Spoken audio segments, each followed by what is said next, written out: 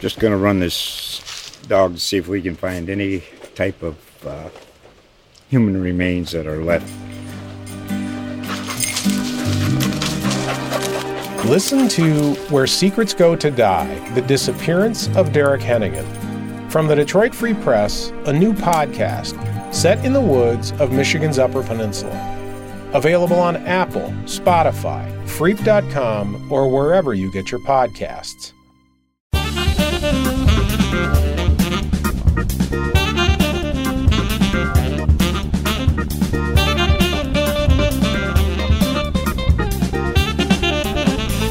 Thank you all for joining us. This is From the Newsroom, our weekly podcast series presented by the staff of the Holland Sentinel. I'm Brian Brunellis, and I am joined today by managing editor Audra Gamble. Hello. Who's nursing a cold and is bravely... I'm so sorry you That's have okay. to listen to my sniffles, guys. That's quite all right. We're glad you're here because you bring a lot of expertise. Oh, thank you. About this topic we're going to discuss. To my right, Carolyn Muyskens. Muyskens. See, I thought... Muyskens, like the creature. How long have you been here? And I can't even get your last name right. Carolyn and Audra have been all over the Jared Chance murder trial. This has been a case going since early December. Yeah. Yes. Mm-hmm. December 2nd. Yes. Was when they searched. Yeah, and December 2nd was when police arrived at Jared Chance's house and found the body. For people who've been living under a rock the last, 8 months here, 9 months. Can you guys fill in for who the players are in this? Yeah, so we're covering this case because there are some pretty significant Holland ties. Jared Chance is a young man who is a Holland native, even though he currently lives in Grand Rapids, although right now in prison. But, before that, in Grand Rapids. And his parents and his little brother all live in Holland. And he was accused of initially just dismembering and then later actually murdering another young woman who's a Grand Haven native but was living in Kalamazoo named Ashley Young. And he lived in kind of like a duplex situation, so he was on the top floor and there was another person that lived on the bottom floor. And the person on the bottom floor was like, man, something kind of smells bad in the basement. Yeah. Like, I don't, it was like sort of the, laundry area-ish for the building kind of deal. And this downstairs neighbor went downstairs, and the thing that smelled terrible was Ashley Young's body, unfortunately. And it was not all of her body. It was basically just kind of her torso. To this day, her head and her hands and feet have not been found by authorities. And Carolyn this past week was in Grand Rapids for the trial of Jared Chance. His parents were charged separately with accessory after the fact to a felony, and their court dates are upcoming. They're not happening until October, so we'll be covering those as well. But we just kind of wanted to do a recap of kind of all the new things that we learned in the trial and what the resolution of that was. Mm-hmm. Carolyn, you were there day one of the trial beginning. What was... it seems like such... I know there were a ton of TV stations there. Mm-hmm. Virtually everybody from Kalamazoo to Lansing, I think, were there as well. Or was it primarily Grand Rapids media? It was mostly Grand Rapids media. Yeah. WZZM was there for the plea. Wood TV. WMM. What's the atmosphere? What's the atmosphere in the courtroom during this trial? It was emotional, definitely. There were a lot of family of Ashley Young. They packed one side of the courtroom, so there was one half of the courtroom was entirely family and friends. And anytime they mentioned anything about the dismemberment, anything about parts of Ashley's body, that was just a lot for the family to handle. And you could hear crying in the background. Sure. And yes, there's a lot of the family comforting each other, and just, I think no one can imagine what it is like to have to have pictures of your family members' body parts shown to a jury. Like, that's just, it's an unimaginable thing. Absolutely. And prior to the actual trial starting, Carolyn, you were there for what was hoped to be a plea agreement. Yes. But it didn't really shake out that way. Can you talk a little bit about what the idea behind that was? Yeah, so the prosecutor wanted to find out what happened to the rest of her body. Sure. They want to know how she died, and they won't know that until they find her head. And so they wanted Jared Chance to confess to the murder, tell them exactly what happened, how she was killed, and tell them where the rest of her body and where the murder weapon is. And he would have still been pleading to second-degree murder, so I think his sentence still would have had a pretty high minimum. Sure. So I think it's a bit unusual for a plea deal to not cut any of the charges down at all. I mean, he still would have been pleading guilty to everything. Right. But I think, and we don't know what the maximum sentence would have been for that, but after the prosecutor outlined this deal, he just stood up. The judge asked him what he would like to say, and he just said, "I'd like to go to trial." That's all that he said. Now, my understanding is that, the prosecutor, obviously their goal is to, put someone that clearly has done something wrong, in prison. But there also is kind of a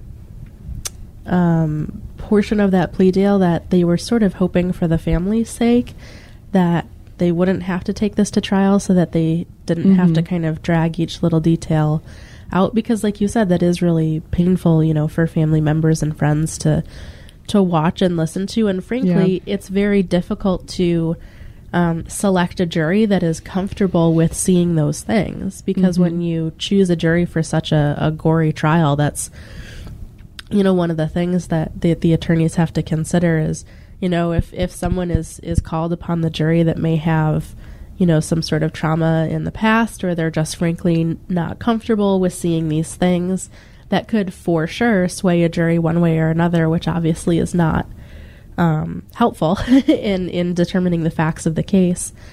So that can be a very challenging thing when the details are so graphic. That's a definite challenge for taking something like this to trial.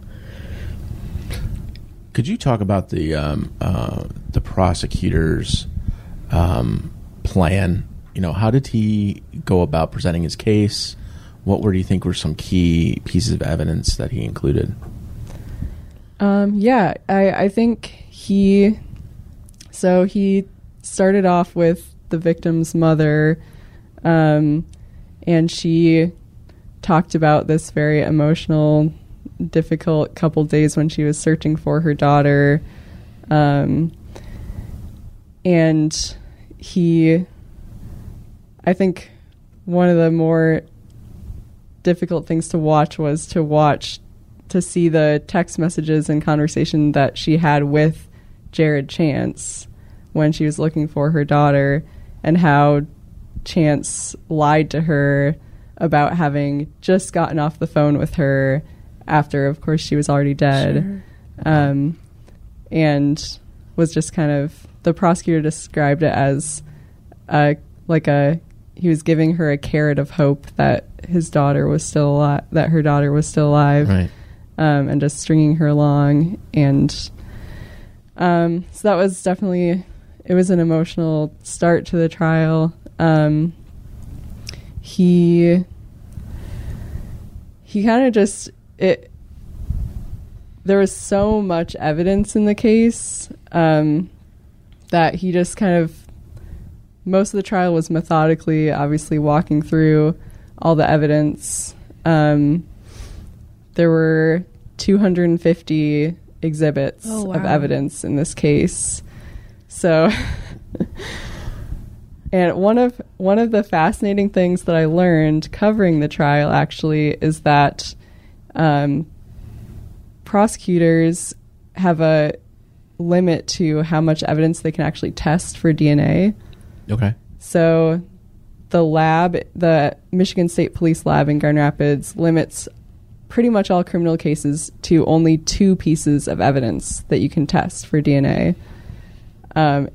In extreme homicides, they'll bring that up to 7, and then in this case, they made another exception and let police test 9 pieces of evidence for DNA. So they have to be pretty selective about what they're sending over. Yeah, and that was a huge challenge for the prosecutors and for the detectives because they had, over 200 pieces of evidence, right. And a lot of them were different things with like bloodstains or what looked like bloodstains, and they just weren't able to test everything. And some of the things they did test, they struck out and they didn't get any DNA off of them.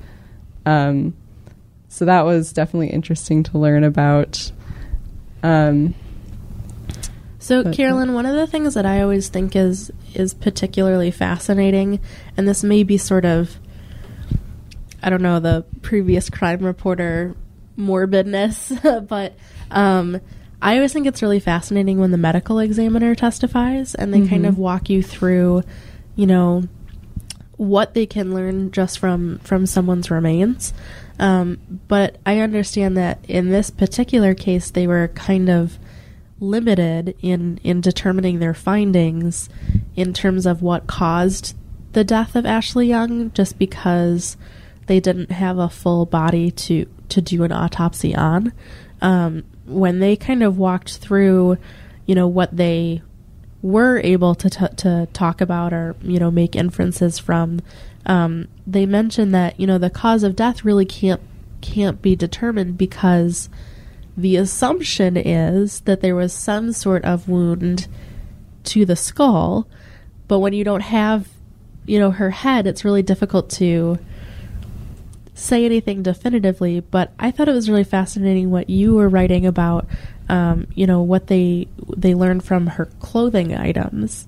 Can you talk a little bit about like what they determined based off of, like, it was her sweatshirt specifically, right? Her sweatshirt was found stuffed in a cardboard box in Jared's apartment, in Chance's apartment, and it had what the prosecutor described as matter. It had, oh gracious, like it had her flesh essentially on it and just spattered on it, and from that they can determine that it was probably either a blow to the head or a gunshot to the head based on that. I mean, the other possibility that they've mentioned, of course, is strangulation, because they don't have her upper neck where that would show up for the medical examiner.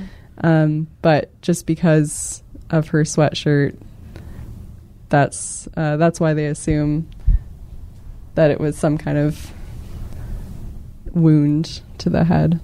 Do they have an idea of particular murder weapon in this case? I know you mentioned they found a .22, was it? Well, Jared had a .22, but they didn't find it, which is why they suspect it could be the murder weapon and that he disposed of it to get rid of evidence. But they did find spent shell casings, correct? Okay. So, yeah, there was this heating vent on his floor, and it led down to this furnace in the basement, and you could drop things down from his apartment and they would go all the way down to the bottom. They found over 400 .22 cartridges and 2 spent casings. In the furnace? Yes. Holy cow. Yeah. And they tried to do ballistics testing on them and they couldn't get anything off of them. They had someone come in and testify that they weren't able to make any determinations from them, which they said was not uncommon for .22s because they're just so small. Yeah. But they had witnesses who said they saw Chance playing with a .22 revolver, and his brother testified that he had one, and they've just never been able to find it. Do we know if they've been able to pin a motive to this? Yeah, that's a good question. The prosecutor specifically, he shied away from trying to put any motive to the crime. He really just said in his closing statement that he'll never be able to understand, he'll never be able to get inside Chance's mind, and he doesn't know why he did what he did. And all the prosecutor had to prove was that he did it. Sure. But there were some hints, and actually in some of the defense attorneys' statements, there were some hints. So Chance and Ashley Young, the victim, they were friends 7 or 8 years ago, and they had kind of like high school friends, right? Right. Yeah. I don't know exactly how they knew each other back then, but they were friends and they hadn't seen each other in 7 years. And then Jared Chance and his brother were in Kalamazoo and their car had broken down, and they had called Ashley to help. And so they had reconnected the week that she was killed, and they had decided to meet up in Grand Rapids. And that's when they went out to the bars, and that was the night before she was killed. But we got to see her last couple of text messages in court, and one of them said he admitted he used to like me back then, which we assume is talking about Jared Chance. And the defense attorney, when he was trying to make the point that, Jared Chance would not have killed this person, and he said Jared wouldn't have killed this person, he liked her, he had a crush on her. Now, to me, I hear that and I think, well, that could be a motive. Right, I mean, right. if you like spurned love, are in love with someone and they don't like you back, I mean, there's a possibility there. But it certainly doesn't seem like it was planned ahead of time. It seems like something that just happened. Sure. I'm glad you... Oh, sorry. No, you're fine, Brian. I'm glad you brought up the defense attorney and their case, because he... he was up against a brick wall in this case. He didn't have a lot in his corner to work with. So what... he really didn't present anybody, witnesses or any evidence, did he? No, he did not present any witnesses or evidence. He had a couple different tactics that he used to try to make his case, to make his defense. One of them was pretty much any time a police officer took the stand, he asked them to testify about the neighborhood being a high crime area, which it is. He brought up... he tried to make the case that there were other suspects that were not looked at closely enough. He hit on the point that the other 2 people who live in the duplex, their DNA was not collected or tested against the evidence that was found. But I really think what kind of ruined the whole idea of someone else committing the murder for the defense attorney was finding Ashley Young's DNA at Jared Chance's parents' house in Holland. I really think the Holland connection kind of sealed Jared Chance's fate, because the defense attorney was he was leading the jury to perhaps think that someone could have broken in and just dumped her body in this house, right? He was trying to make the point that he questioned the detectives a lot about the place being secured. He was trying to make the point that perhaps someone could have broken in to the house and planted evidence or put the body there. But really, there's no other explanation for the fact that Ashley Young's blood is at the parents' house in Holland. Sure. I mean, when he brought up... So he really hit hard on this other suspect that was brought up that apparently looked like Jared Chance. This guy's name was Dakota Gordon. And apparently his name had come up because he was at the house visiting the downstairs neighbors around the same time that her body was found, and supposedly looked like Jared Chance. But then the prosecutor came back and said, well, was her blood found at Dakota Gordon's parents' house or Jared Chance's parents' house? Right. Well, I thought that was kind of an interesting tactic for the defense attorney to take, especially because, so the idea is that at least some of Ashley Young's body parts were taken from the home in Grand Rapids where Jared Chance lived to his parents' home in Holland after his parents and his little brother Conrad went to go pick him up and then eventually returned him to Grand Rapids, where he then took the body parts with him again. So for a night or so, there were some parts of Ashley that were in the basically like the back of the family car in Holland. And that's partially why the home in Holland was raided, searched by police. But when I look at a case, and I've, reported on, unfortunately, several murder trials, I really thought that the defense attorney was going to try to convince the jury that Jared may have, dismembered her, but may not have been the actual killer, that he just tried to, dispose of her after her death, especially because there was no murder weapon found by police and they didn't have the head. So there were a lot of, factual jumps that had to be made to go from, death to dismemberment, or murder to dismemberment. Like, those are two very different things.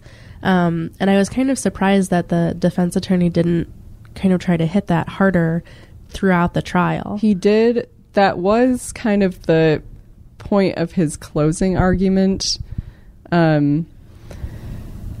He didn't say it in so many words, but his essential argument was, you can't prove that he killed her. You might be able to show that he dismembered her and that he concealed her death for some reason, but you can't prove that he killed her. However, the jury disagreed. So, Carolyn, the jury convicted him of, what were all of the charges? So, second-degree murder, 3 counts of tampering with evidence, dismembering, what is that? I think the charge is mutilation of a body, and concealing a death, which is not reporting a death to any emergency or law enforcement or medical official. Yeah. So Jared now is going to be sentenced. Do we have a date set for the sentencing yet? I don't know off the top of my head. I think it's early October. I think it's October 10th. Okay. So, which is just before the parents' trial is right now scheduled for the 14th. So now the parents, they have the same charges but are being tried separately, correct? Yes, I believe so. Okay, yes. so let's talk a little bit about mom and dad. So so it's James and Barbara Chance. They've lived in Holland for 20-some years. James Chance, I think, is kind of an interesting legal question. Because he has a background in law enforcement. He was a police sergeant, not in the state of Michigan, but prior to them moving to Holland. So it's interesting to kind of see. So I was at the preliminary exam hearing for James Chance. Barbara Chance waived her hearing, which basically meant, we'll see you at trial. We'll see you in circuit court. But James Chance, there were multiple people that testified already. So we have a little bit kind of the background, and we've heard from attorneys at least a small amount. And it was surprising to me during that preliminary hearing to hear attorneys kind of try to claim that, as a previous police officer, that James Chance had perhaps a higher level of, accountability that should have been put upon him to, report what he believed his son did to the proper authorities than perhaps his wife Barbara did. So I'm kind of interested to see how that plays out in trial if they end up going to trial. We still have a little bit of time for them to plead out if they so choose, but I think they might be more likely to after their son's been convicted. Yeah, so neither of them testified, correct? No. Okay. And they never showed up in the courtroom. Oh, interesting. Either. I was wondering if they would. Sure. But little brother Conrad did take the stand, correct? He did. Okay. Yes. So what was that like, kind of hearing from Jared's family member during the trial? Did he kind of try to, support his big brother, or did he kind of throw him under the bus? He didn't say a lot either way. He did bring an attorney with him to testify, which was interesting, and a lot of questions he was asked, he just said, I don't know, or I don't remember. Okay. He did testify that he loaded the cardboard box containing her arms and legs into his parents' Honda, and I think that was unbeknownst to him. Right. Yeah. Right. But so an interesting family dynamic going on there, guys. And then I did want to mention that we previously wrote a story, early this year, maybe. We received from the Holland Police Department all of the calls that they went to the Chance family home. And there were quite a few calls that involved the two brothers, Jared and Conrad. There were multiple occasions where the two were fighting so much that one of the parents called police or a neighbor called police. There were also some indications in those calls of some substance abuse by at least Jared Chance. There was one instance in which they had first responders had to revive him with Narcan of an overdose. So there were quite a list of calls to the Chance residence. So they were as our friend over at the Ottawa County Sheriff's Office, Captain Mark Bennett, would say, they were known to law enforcement. So there's kind of a history there, and I'm curious to see sort of what that family dynamic was and up to the death of Ashley Young. And I think we're going to hear a little bit more about that should either of the parents go to trial on their charges. Wait a minute. What time we got? Okay. Yeah, you want to wrap it on that one? Yeah, I mean, it's a really gory case to talk about, unfortunately. But hold on. I thought we were cutting. Oh, I did. Okay. Oh, okay. Cut after Audra's. Okay, now. I don't know what I'm saying, Brian. Okay, no. I just want to see what direction we want to go in. Oh, I did want to talk about on the parents' case the cell phone evidence and going down to 44th and Kalamazoo. Good call. All right. When I come back to you, we'll start on that. Okay. Okay. Ready? 3, 2, 1. So I did want to mention that there was some new evidence presented at the trial from a cell phone expert at GRPD who tracked Barbara Chance's cell phone's movements. He was able to recreate essentially a video showing Barbara Chance's movements, Jared Chance's movements, and Ashley Young's movements over a period of days. And those videos, that evidence showed that Ashley Young and Jared Chance, both of their cell phones traveled to the area of 44th Street and Kalamazoo in Grand Rapids the morning that she was killed. And then her phone turns off and is never heard from again, never goes online again. Then Jared Chance's phone goes back to his apartment. Oh, interesting. Okay. Then when Jared Chance is picked up by his family, they tracked Barbara Chance's phone, and Barbara Chance and Jared Chance's phone go back to that same location, 44th and Kalamazoo, before going out to Costco and going back out to Holland. And the prosecutor presented a theory that they were going to that area to either dispose of evidence further or to make sure that evidence was disposed of. The theory being Jared Chance went down to that area to get rid of Ashley's cell phone and perhaps the murder weapon or her hands or feet or who knows what. And they were going back there to make sure that it was gone if he had tossed it in a dumpster, to make sure that the dumpster had been emptied. Sure. And that sort of thing. So that was one theory. What's that the area there? 44th and Kalamazoo.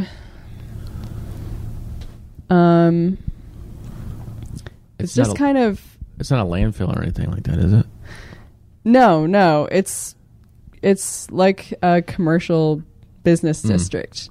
There are a couple parks around that area, which was mentioned by law enforcement because he had some burrs on his clothing. Okay. They think he may have gone into the woods around that area to get rid of something, but they did search that whole area with cadaver dogs. Okay. And they didn't find anything. Yeah, I mean, it's kind of just, there's like a Speedway and a McDonald's and it's... They said they counted how many dumpsters there were in that area, and I can't remember the number, but it was, like dozens of every dumpsters. has sure. Because it's a little commercial area, right? Basically. Yeah. Interesting. So, do you feel like, the information that we heard at Jared Chance's trial is going to play a part when the parents end up in court in October? Well, I think some of the evidence will definitely be the same. The cell phone evidence, probably some of the same detectives and technicians will testify. I'm not sure. I know it's kind of hard to predict what a prosecutor is going to use the same. It's the same prosecutor. Okay. For the parents' case as well. So. Interesting. Different defense attorneys. Yes, I believe so. Correct. Yeah, and as far as we know, the last information that we had is that Barbara and James are not using the same attorney, even though their charges are identical. And it must be kind of difficult to, be at home because you can't talk about legal matters with each other, especially when you're using different attorneys. So we're kind of interested to see sort of where this goes as the direct Holland connection, the two parents continue in their legal proceedings as well. Mm-hmm. Carolyn, did you have any final thoughts before we wrap this up? Final thoughts? Did anything surprise you from this trial? Did anything catch you off guard? One of those, LA Law, Matlock, holy cow, where did that come from moments? I think nothing crazy surprised me. I mean, there were some little tidbits that I had never heard before. The over 400 cartridges found in the furnace, the text messages between the Jared Chance and the mother. There are definitely some things that were a lot more shocking to hear about in person than to just read about in a police report. I think the kind of striking thing for me, something that we sometimes say in the newsroom is that competent criminals plan ahead. And by that we mean, there are a lot of times where we're following a case and a suspect will say something that just keep your mouth shut, Yeah. But there was some information from the neighbor that ended up finding the body that previous to, this actual incident, that Jared was kind of boasting that he knew how to murder someone and get away with it. It was like this kind of very offhanded comment that he made when they were like at a dinner table together kind of deal. And just hearing the kind of sheer amount of evidence. I mean, you're saying 250 exhibits and the kind of, just frankly mess. There was blood everywhere. There were, pieces of human flesh in various places in his apartment. Like, it just, kind of looking back, it's like, man, is that an ironic statement that he made? Because no, Jared, you did not. You did not know how to get away with it. Yeah. But it's, those kind of things that, in the moment it might be like, oh, that's a weird thing to say, but, after the fact, you're like, oh man, that was a real red flag there. But, how could that neighbor have known, that was what was going to happen? But those kinds of things that kind of come, I don't know if full circle is the right phrase for that, but, just kind of hearing those things play out to the end point as always. Yeah. Now that I think about it, one moment that definitely stood out was the prosecutor's closing statement. This was actually his rebuttal. So the defense attorney had said, he had been making the point, you can't prove that my client killed him. He may have dismembered Ashley Young, but you can't prove that he killed her. The prosecutor got the saw out, the saw that was found at the Holland home.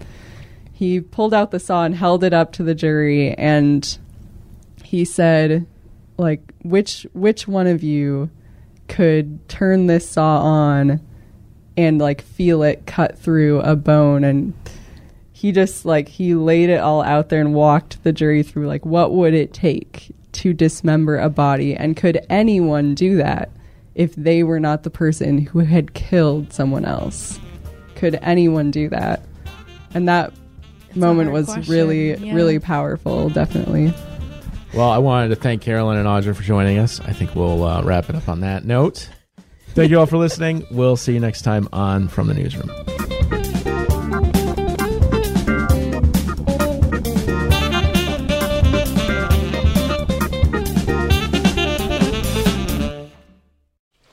Just going to run this dog to see if we can find any type of human remains that are left. Listen to Where Secrets Go to Die, The Disappearance of Derek Hennigan. From the Detroit Free Press, a new podcast set in the woods of Michigan's Upper Peninsula. Available on Apple, Spotify, Freep.com, or wherever you get your podcasts.